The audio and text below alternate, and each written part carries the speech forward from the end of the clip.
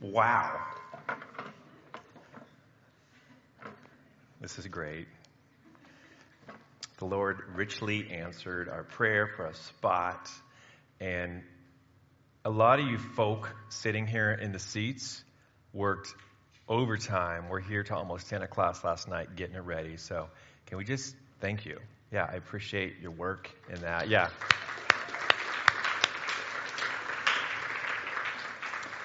So welcome to Portico Church, Arlington. If it's your first Sunday, we're in a new building for a little bit, and so we're excited about that. We're in Philippians chapter 1, verses 18 through 26. We're walking through this letter. The Apostle Paul is currently incarcerated in Rome. He planted this little church in Philippi, Macedonia area, in Greece area, about 10 years prior to writing this. And what he wants to get across to this little church who is suffering and struggling from conflict, which is internal, is that his story, the arc of his life, which has seemingly ended, he sees his life wrapped up completely into the story of Christ. Why does this matter? Because everybody has a story. We know that. For most of us, it involves people, place, experience, things that make us who we are. But in the midst of your story, here's what's happening. You're trying to answer this question over and over and over. Why does my life matter? What is it about me, who I am, what I do, where I am? Why does my life matter? So the Apostle Paul sets that aside so that I matter to God. Nothing else matters. So he's writing this letter to them. Everything in his life, as we've learned, even his experience of being incarcerated, of losing everything, he can couch that in this way. Whatever happens to me, God will use it to advance the gospel. So this is where we've been. This is what we've been learning. Today, the text throws this question at us. I like to throw it out early so you can start to chew in your head. What are you living for? What are you actually living for? What do you value so much so that if it were taken away from you, it would feel like death? What are you living for? How do you define success? How do you define a win in your life? Because we'll find it, right? We relentlessly pursue life. We always do that. So how do you define win? What is a win for you? Here's what the Apostle Paul is going to say. For me, you've heard this before. For me, to live is, and to die is. You know it, right? We've heard this so much, that verse can mean almost everything or it can mean nothing. So our goal today is to pull it out of the ether, to bring it down out of orbit. What does he mean by this? What does he mean? And what does it mean for us when he says, hey, actually, for me, to live as Christ and to die as gain? Now, he goes on to explain that, so we want to do that. Before we even jump into the text, think about how you would answer that question if you didn't know this verse. For me to live is what? Let me give you an experience of how I might have answered that. For me to live is some measure of success and affirmation from other people that will say, yeah, you're successful. If I have that, that's enough for me, and that is life. So my version of hell or death would be if I do not have measurable success and everybody doesn't like me. I'm just telling you that. Now you know my secret. You can take me down. And until God actually put me into a position where my success was gone, and until no matter what I did made everybody unhappy, did I learn what this verse means, for me to live as Christ. What is it for you? It could be, for me to live is a bottle of wine at the end of the day. I can handle anything if I got that. For me is to have control over my own life. Yeah, I don't need success. I don't need what you need. I don't even need people to like me, but I absolutely have to have control of my life. If I don't have that, I'll die. For me, I need money. Doesn't have to be a lot, but I have to have enough money so that I'm not poor. Because if I feel poor, if I feel like I can't do what I need to do, it feels like death to me. See, the Apostle Paul lost power. He had no agency. He lost approval. Everybody, for the most part, hated him.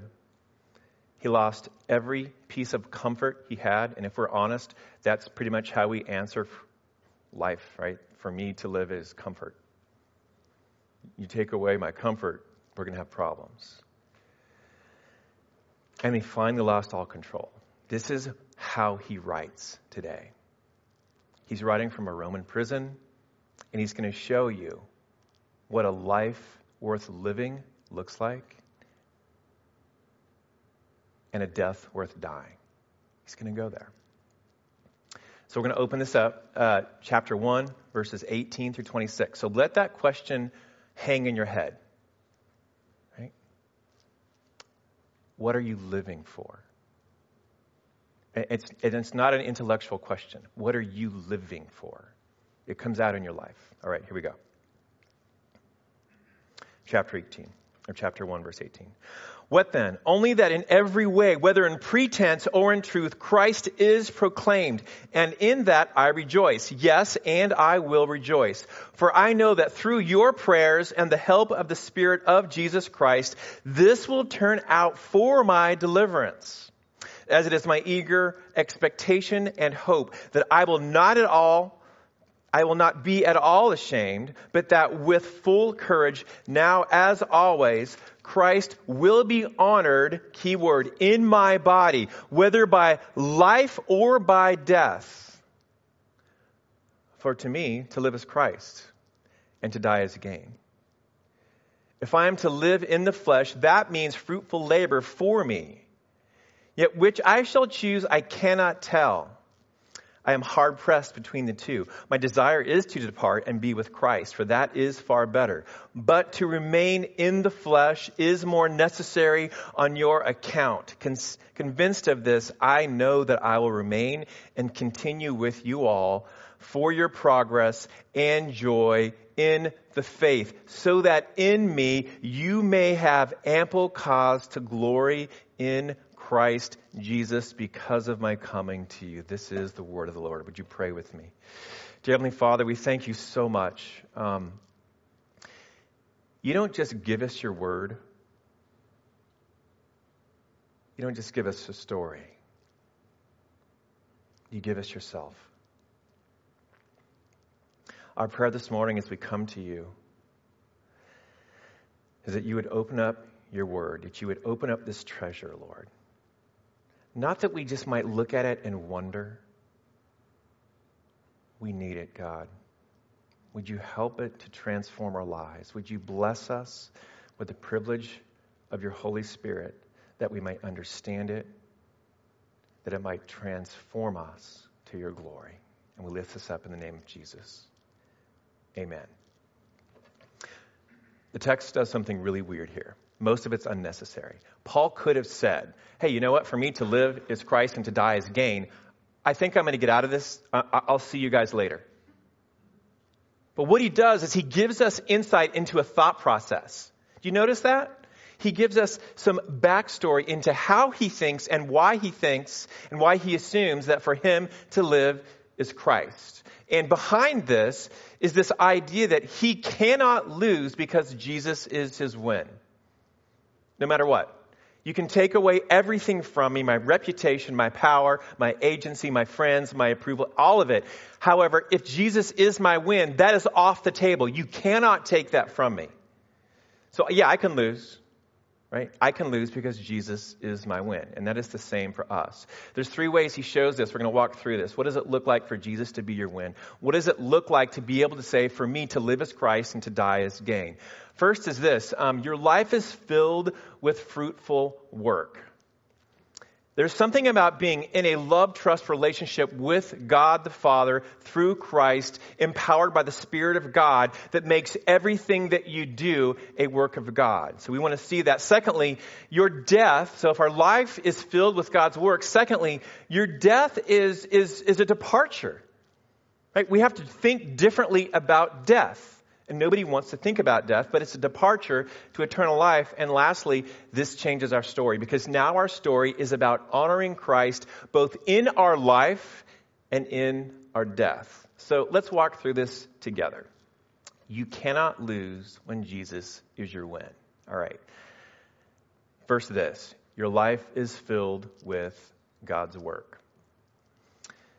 I want you to see, as Paul is writing to the Philippian church to serve them, listen to what he first asks them. Verse 18, he says, "Yes, I will rejoice, for I know that through your prayers and the help of the Spirit of Jesus Christ, this will turn out for my deliverance." So he is telling them, in essence, that I am dependent on you. In fact, I don't even expect God's work outside of your prayer. I don't expect the Spirit of God to move in my life and through my circumstances outside of your partnership with me and your prayer. So right off the bat, we see this. God almost always answers your prayer, your desire, your need through those you are committed to in Christ. So does that make you nervous? Is that going to be a problem for you?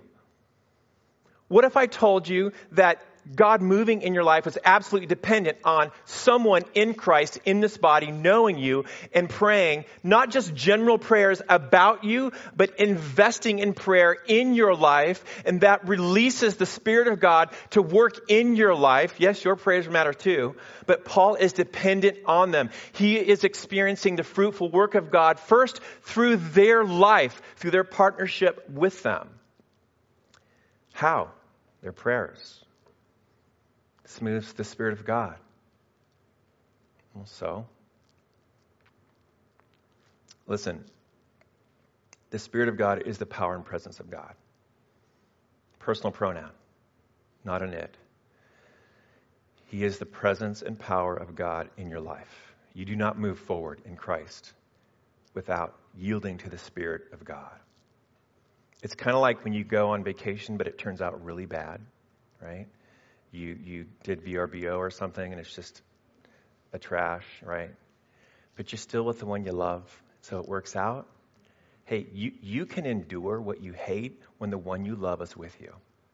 This is how the Holy Spirit works, and the Spirit of God endures and gives you all that you need. So first, before you can do anything, you need to understand that your life is dependent on the work of others, the prayer of others, the Spirit of God. Secondly, Paul is experiencing the fruitful work of God in his body. Man, hear this. Verse 20, "As it is my eager expectation and hope that I will not be ashamed." So this is less about a feeling or an emotion of shame and more of the experience of shame. He believes that when he stands before Christ, he will be able to stand in an honor, right? He believes that he is walking in the Spirit of God, and he has lived his life to honor Christ in his life and his death. So it's his eager expectation that he will not be ashamed, but that with full courage, that's publicly and openly, now as always, Christ will be honored in my body, whether in life or in death. So, as Pastor Reed was saying, yes, trust matters, but what your trust, what you're living for, will always come out in your body, how you're living. Many times we'll separate what we believe, our convictions, our faith, with an intellectual exercise. And yeah, I think I believe that. Well, no, your actions will always reveal what your convictions are. So Paul wants his life to be lived in the body such that he can stand before Christ in honor, right? So he can stand before him without shame. And he says he expects deliverance. That word is basically salvation. It's almost, in fact, maybe in your translation it says that. So does this mean that Paul expects to get delivered from prison? Probably not, because he says that he expects to honor Christ in life and in death. Remember, he's basically preparing this church for his death. Does it mean just justification? It just means that I expect to be fully delivered? Maybe. It doesn't sound very theological to me the way it's context in this verse here. It just doesn't. I think it means full vindication. Hey, let me ask you a question. If you've lost everything for the sake of Christ, how wrapped up in your vindication would you be? A lot. If you've lost your name, your money, your job, your friends, your family, your church, how important would it be to you that when Christ returns, he will publicly put you on display as saying, oh no, he trusted me. He lost everything. He was kind of a joke, right? But I love this guy. I openly vindicate everything that he did. Not sin, right? You understand that. But he put his trust in me. So Paul is probably reflecting on his life through Job 13, verse 15, where it says, though he slay me, I will hope in him, yet I will argue my ways to his face. This will be my salvation. Job stood before God, believing that it would be God who saved him. So Paul expects that. He expects to experience salvation in the body, present tense, right now. Do you expect that? Do you expect to see the work of God working out in your life right now? Is that something that you have an expectation for? Do you even need that? Deliverance. Full, final, public vindication of faith that endures through prayer and through the Spirit. And his goal is this: not be ashamed before Jesus, but live in full courage today.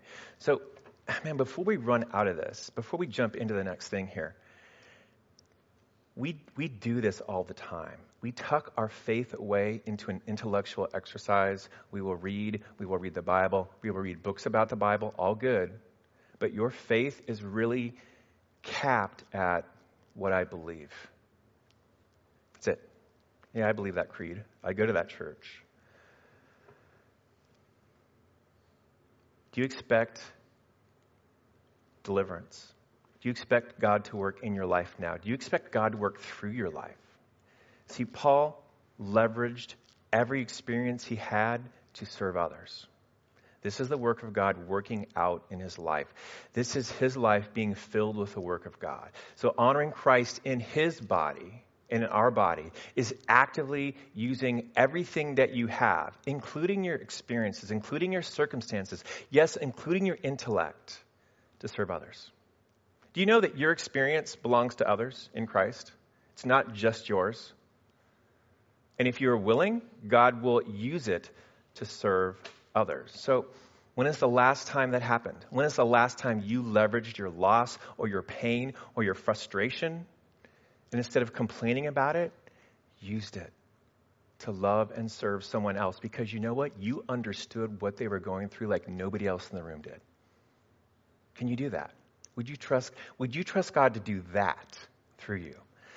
This is where Paul was, and this is where fruitful work in your life and through your life begins, right? You cannot lose when Jesus is your win. First and foremost, your life is going to be filled with this fruitful work. Secondly, so life is good, but what about death?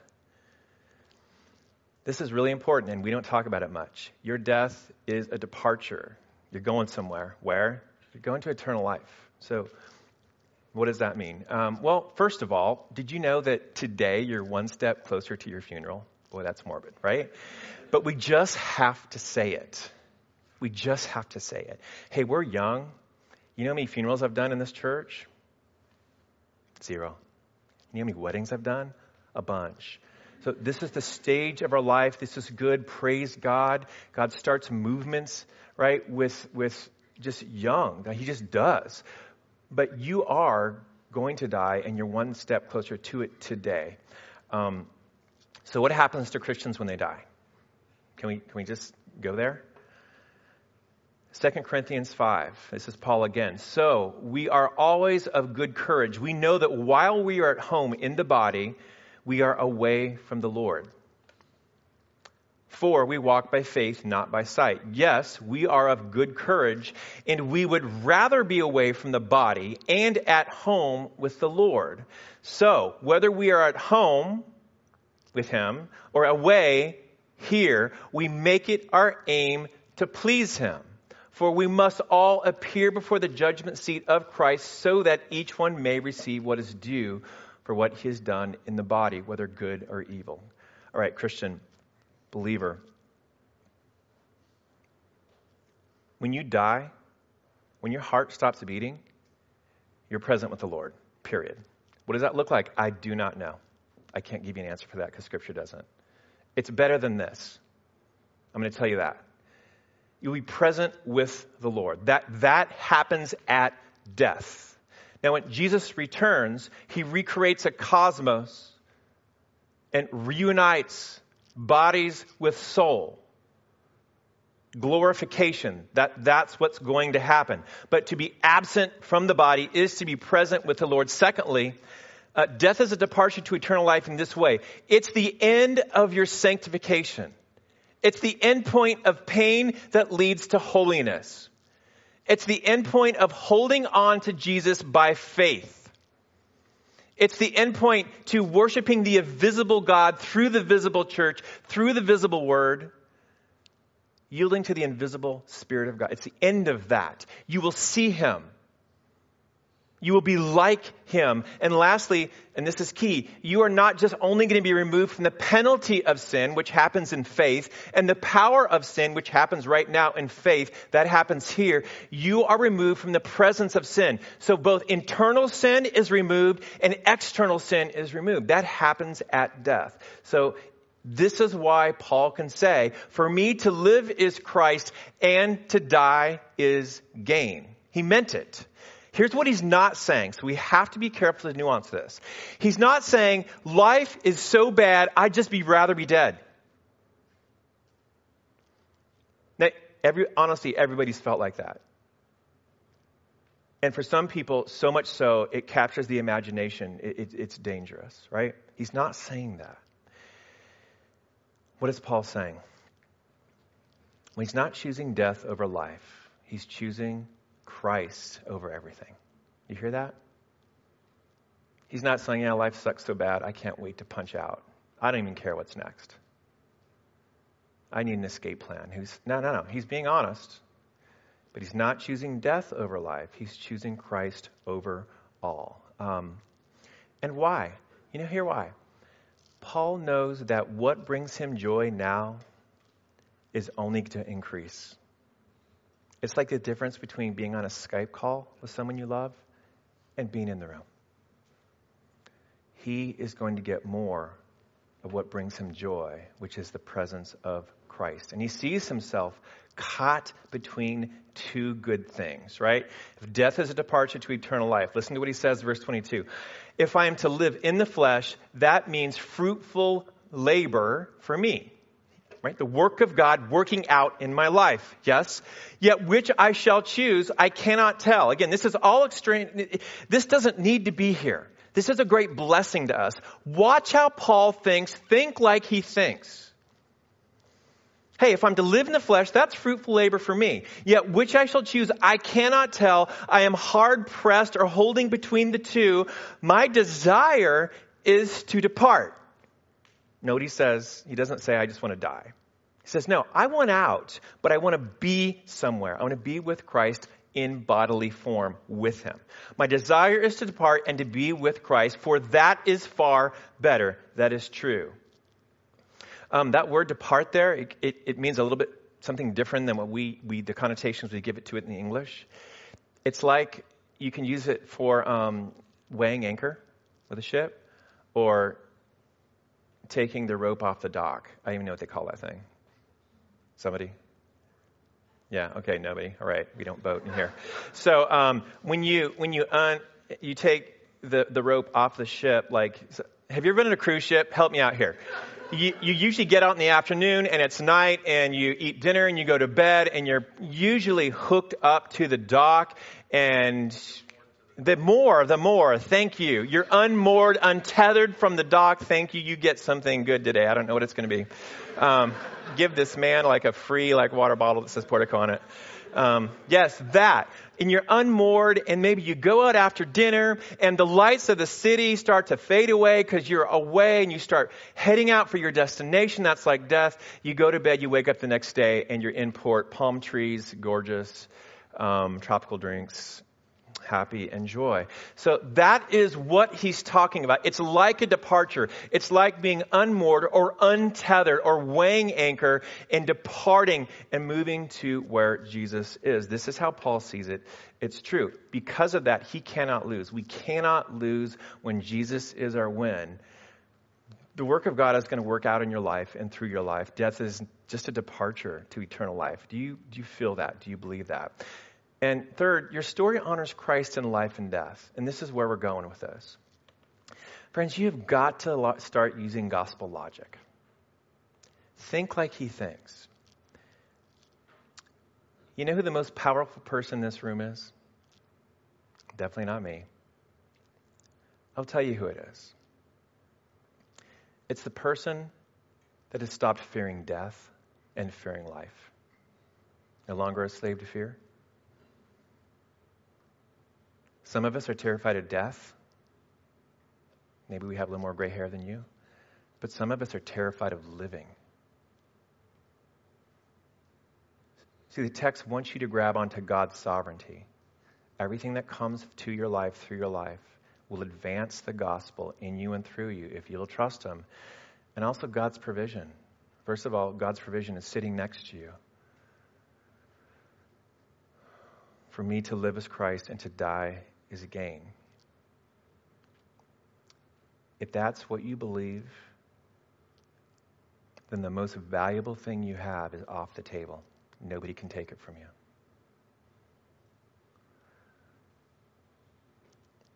Verse 24, but to remain in the flesh is more necessary on your account. Convinced of this, I know that I will remain and continue with you all. Why, Paul? For your progress and joy in the faith. So your progress in the faith brings joy in the faith. Modifies both. It's not just that Paul wants to stick around for the joy. That would be good. But what he's saying is, I'm going to be here. I'm pretty convinced of that. For your progress, same word, advancement in the faith and in joy. They go hand in hand. He knows that. So that in me, or through me, you will have ample cause to glory in Christ Jesus, because I will be there. I'll come back and we together will worship Jesus together. So here's what Paul is saying. Here's what the text is saying. When you contend for the faith of others, when you choose to honor Christ in your life, you're contending for their joy. When you contend for the faith of others, you're fighting for their joy. And some of this is blatantly obvious, right? I can pray for someone. I can give them a word of an encouragement. I can bless them. I can use my gifts to serve the church. I can play in the worship team. I can set things. I can do all these things. Where there's a big disconnect is when it causes conflict, which is happening in this church. When I contend for the faith of you by saying, what are you doing? Because if I confront you because you're not walking in step with the gospel, it's going to feel like I'm ripping joy out of your hands. It's going to feel like I'm the enemy of your happiness.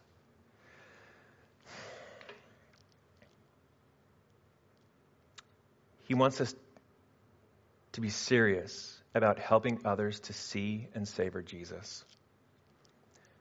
If you want to see joy yourself and you want to be an agent of joy, you've got to be serious about fighting for the faith of others. Not just prayer. You got to love them. You got to encourage one another. You have to be willing to listen to them and receive a rebuke. You have to be willing to walk together. You have to realize how you feel about something probably isn't the most important thing. Some of you saw Mary Priscilla this last week. She came over from Bethel Gospel Church. She was like on a 3-week tour of America, just taking care of some business. And we were like the jumping off point for her going back to India. She was exhausted, by the way. And so we just kind of wanted to hang out and have fun with her. But she spoke at our India outreach dinner. But one of the things that I saw in having lunch, when Christy and I had lunch with her when she first got off the plane, man, she is absolutely wrapped up on this. She will never stop contending for the faith of the boys and girls, the men and women that are at Bethel Gospel Church that are orphans. Not just because she feels like it's her calling. When she speaks about them, she speaks like a mother. She speaks like somebody who's absolutely invested in them. She doesn't speak just like somebody who has to do this. And she confronts them, and she loves them, and she encourages them, and she grieves with them. She contends for their faith. She wants nothing more to see them savor Jesus and to get serious about growing in their faith, and she knows that is the core of their joy. So this is going to sound mean. But if you disappeared from this church, would anybody miss you? Here's what I mean by that. Would they feel it? Would they feel loss? Not just because you're a swell person, because I know you are, but would they feel like, my faith is a little bit in jeopardy now. They helped me grow in faith and in joy. Man, we ran together. That person knew me. Would you be missed? Are you critical to the joy and the faith of others? This is what it means to honor Christ in your life and in your death. Because you just can't lose. No matter what you give, no matter how hard it is, no matter what you give up, you cannot place yourself in a position where you are going to lose. Right? When Jesus is your win, that's just not going to happen. So what does this mean? What does it mean that Jesus is your win? First, you belong to him. You possess him. He practically stands above everything in your life. Period. His word is law for you. Not just you want to obey him and make you. No, you value him above everything. And secondly, you know that you can stand before him without shame. You are absolutely convinced that you have real forgiveness. That as the song said, you are a child of God. That's pounded into your head. You belong to him not because of who you are or your works or because of where you're born or your anything. You belong to him because he set his grace on you and you have responded by faith. You've got to believe that. And secondly, you've got to see that living for his glory is better than living the life you want to live. That's what it means when Jesus is your win. You cannot worry about this. Man, you can give it all up. You can lose everything now because you have everything eternally. Jesus is your win because of this. He surrendered. This is his win. He surrendered his life to gain you. He gave everything to gain you, to possess you, to love you. He earned it for you. You are in a position like no one else in Christ because you can lose everything and you're still untouched. Will you suffer pain and heartache? Oh, yeah. If you want to have a pain-free life, don't follow Jesus. I'm just going to say that. If you want to have an easy life, go do something else. If you want to live for glory, if you want to know the living God and be known by him, if you want to stand before him, if you want to belong to him, then don't let anything stand in your way. Surrender to him.